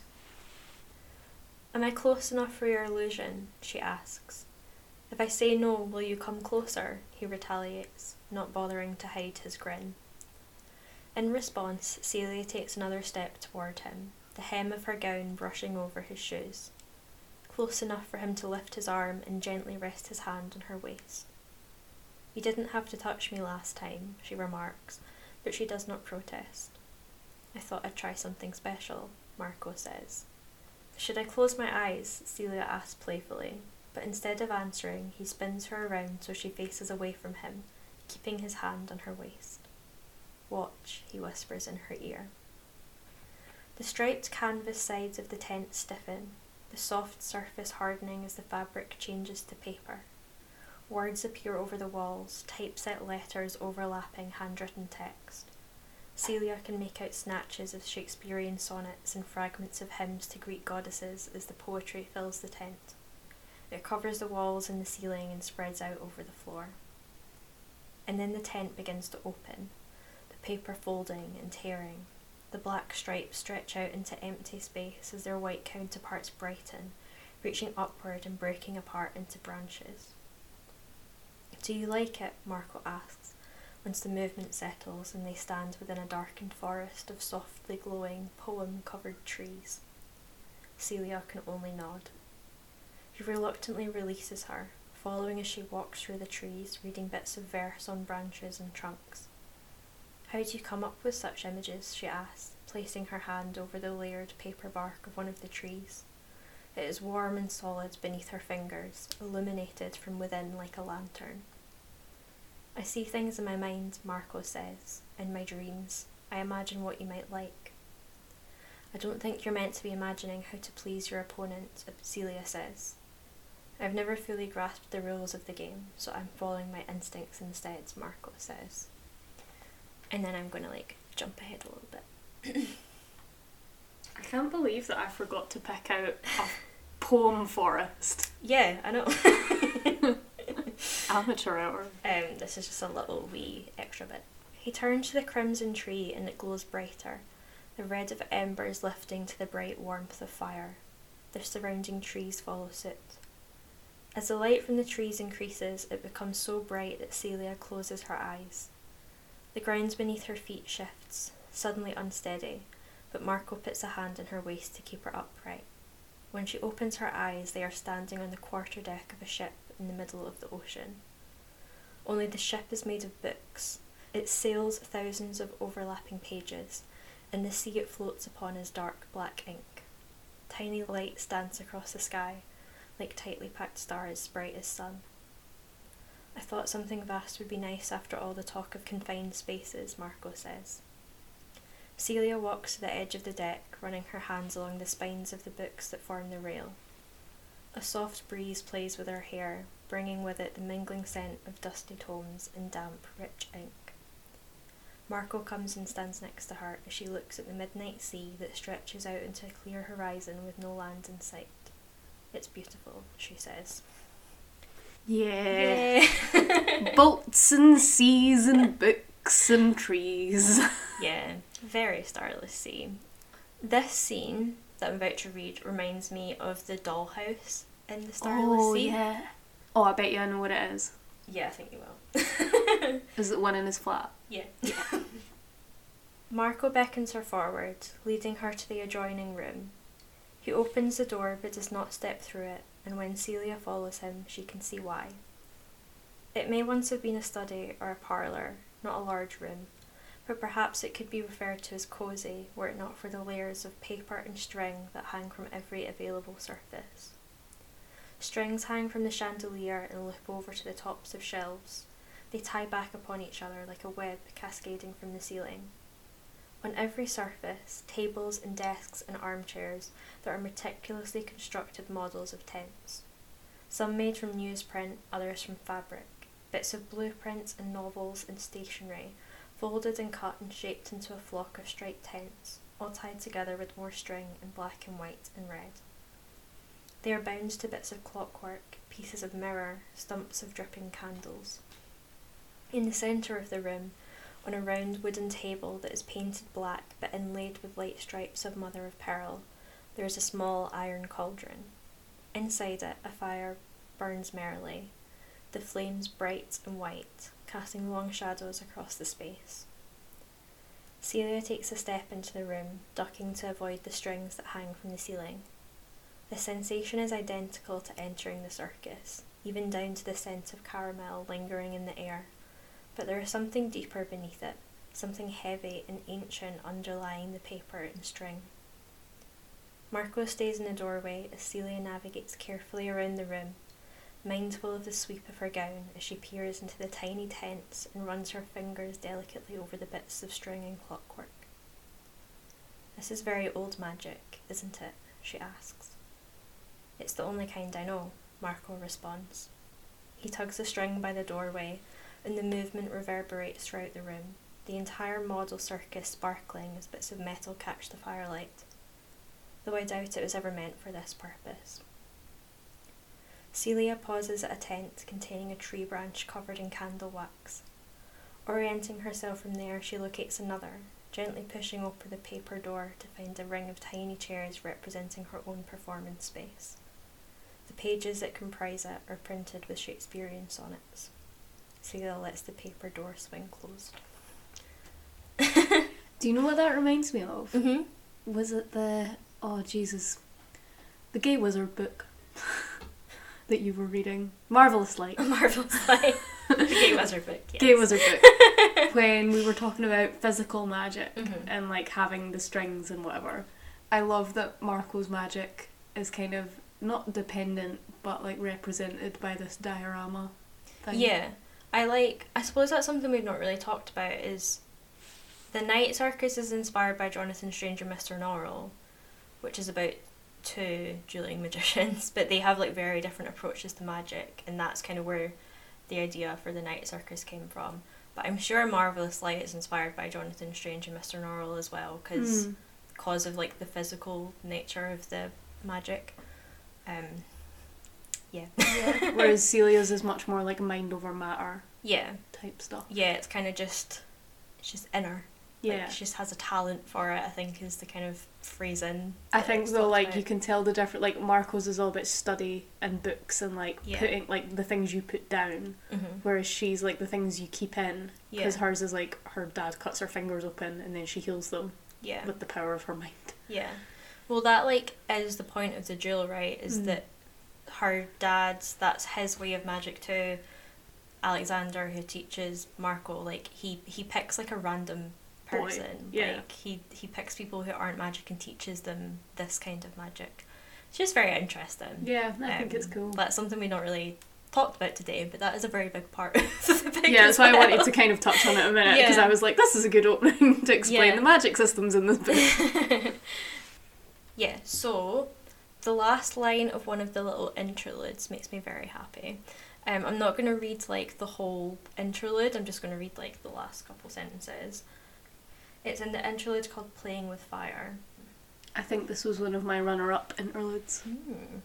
The artist on this platform holds pieces of flame in her bare hands, and she forms them into snakes and flowers in all manner of shapes.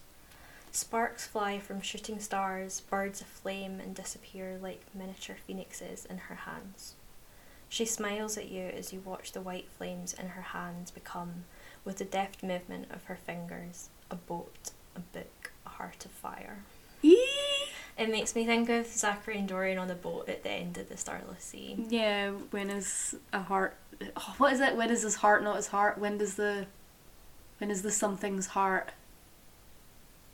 What? What's that line in the Starless Sea? And it's like, it's... Because the heart's in Dorian.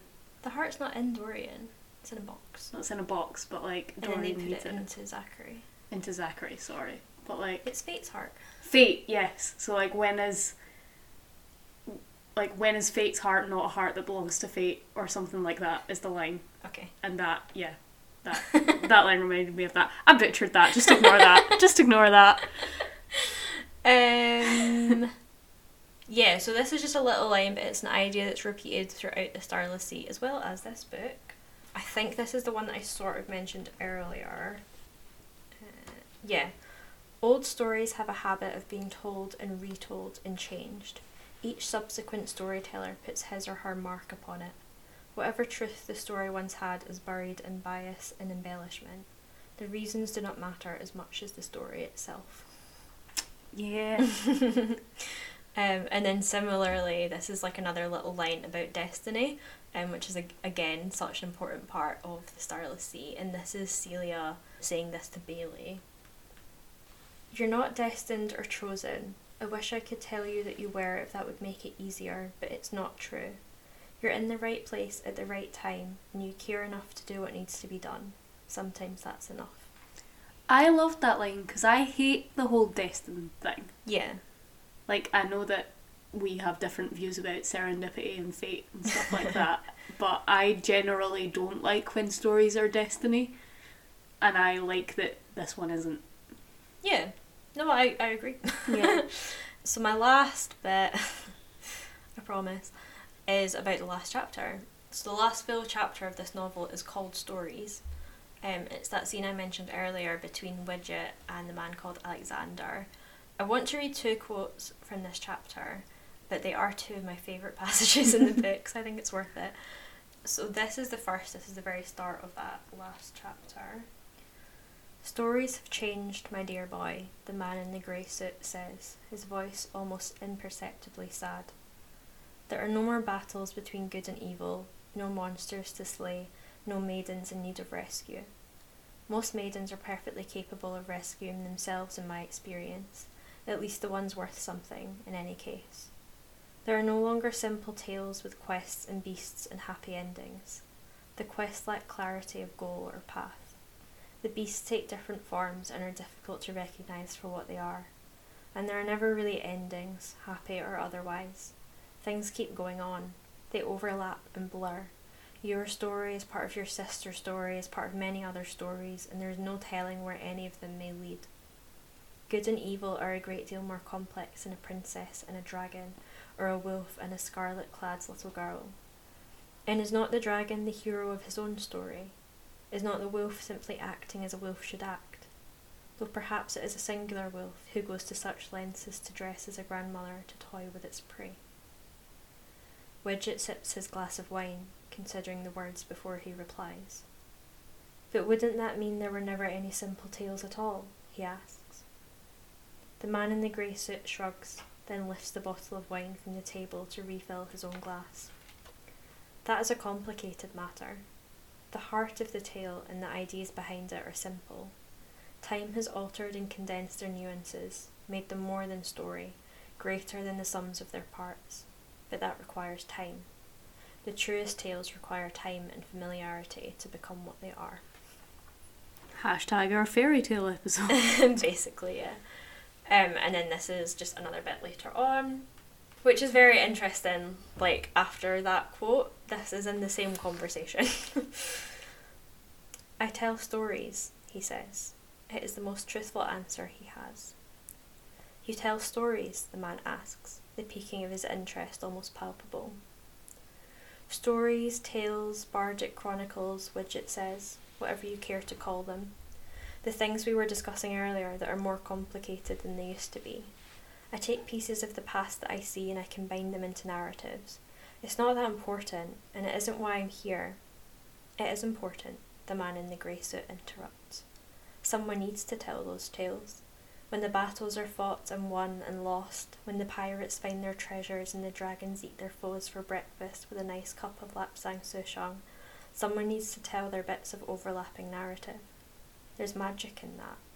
It's in the listener, and for each and every ear it will be different, and it will affect them in ways they can never predict, from the mundane to the profound. You may tell a tale that takes up residence in someone's soul, becomes their blood and self and purpose. That tale will move them and drive them, and who knows what they might do because of it, because of your words. That is your role, your gift. Your sister may be able to see the future, but you yourself can shape it, boy. Do not forget that. He takes another sip of his wine. There are many kinds of magic, after all. It's the nicest thing he says in that whole book. It is. So yeah, that was my bits that I wanted to add. I just like that, like I said, you kind of see the seeds of the Starless Sea in this book, but not like it feels, I don't know, it doesn't feel like a sequel or anything. It's just that. No, it's like she's exploring it deeper in Yeah. the Starless Sea. Like everything she says in that last conversation, she goes on to show in the Starless Sea. Yeah, I feel like that is kind of it. Yeah. That bit, the interlude that I read earlier that has the 6 doors, I also like that little Easter egg. Yeah, Like, that's it true. has 6 doors and you choose one. That's It's like, true. I wonder how long that image must have been in her head. I wonder if she knew what it was going to be. Yeah, I know, true. I do wonder that. But yeah, I also just love that like Widget shows up. It's the scene where Dorian and Zachary have gone through the wardrobe to the past, and they're like at this kind of like ball with all these people who like supposedly have been at the harbour in the past, and Widget is there. And he sees Zachary, which I love. What a good wee world.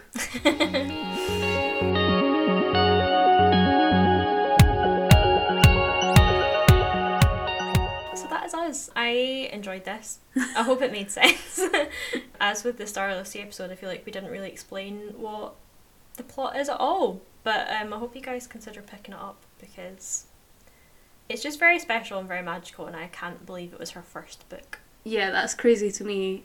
Like, in a way it makes sense having read The Starless Sea first, and that being, like, so immense and epic that this is, like, baby version of that. Not in, like, quality, but just, it's more condensed, it's more traditional novel.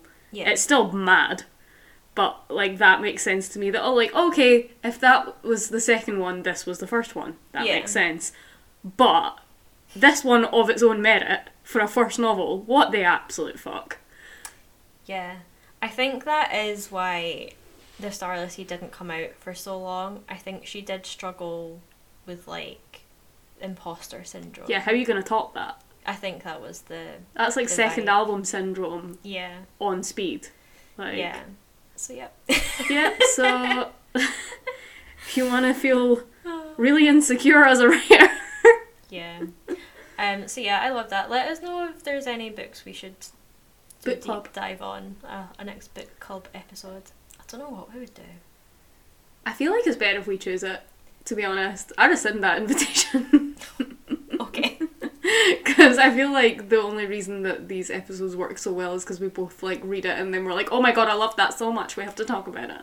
Yeah, I don't see this as like something that'll happen every season thing. Like, it'd be nice if we did that, but I don't think that'll be it. I think it needs to be a natural, you know. But I mean, yeah, if you've got recs that you think we'd both like, then sure. Send it in. Give us recommendations. But yeah, that is us. If you have any comments or questions, our email is infatuatedpodcast@outlook.com. We have social media, which is linked in the show notes, along with everything we talked about today, including the Infatuated Mix, which has all the music we mentioned. Whoop whoop. I actually have a Night Circus playlist, so I'm going to link that. I was literally going to well. say, oh my god, we haven't talked about any songs. But she's I armed. have so many. She's armed. And yeah, please rate and review us on your podcast apps because that helps get the podcast out there. Yes, do that thing. Thank you for listening to this very, very long episode. We appreciate you, and we'll see you later. Bye. Bye.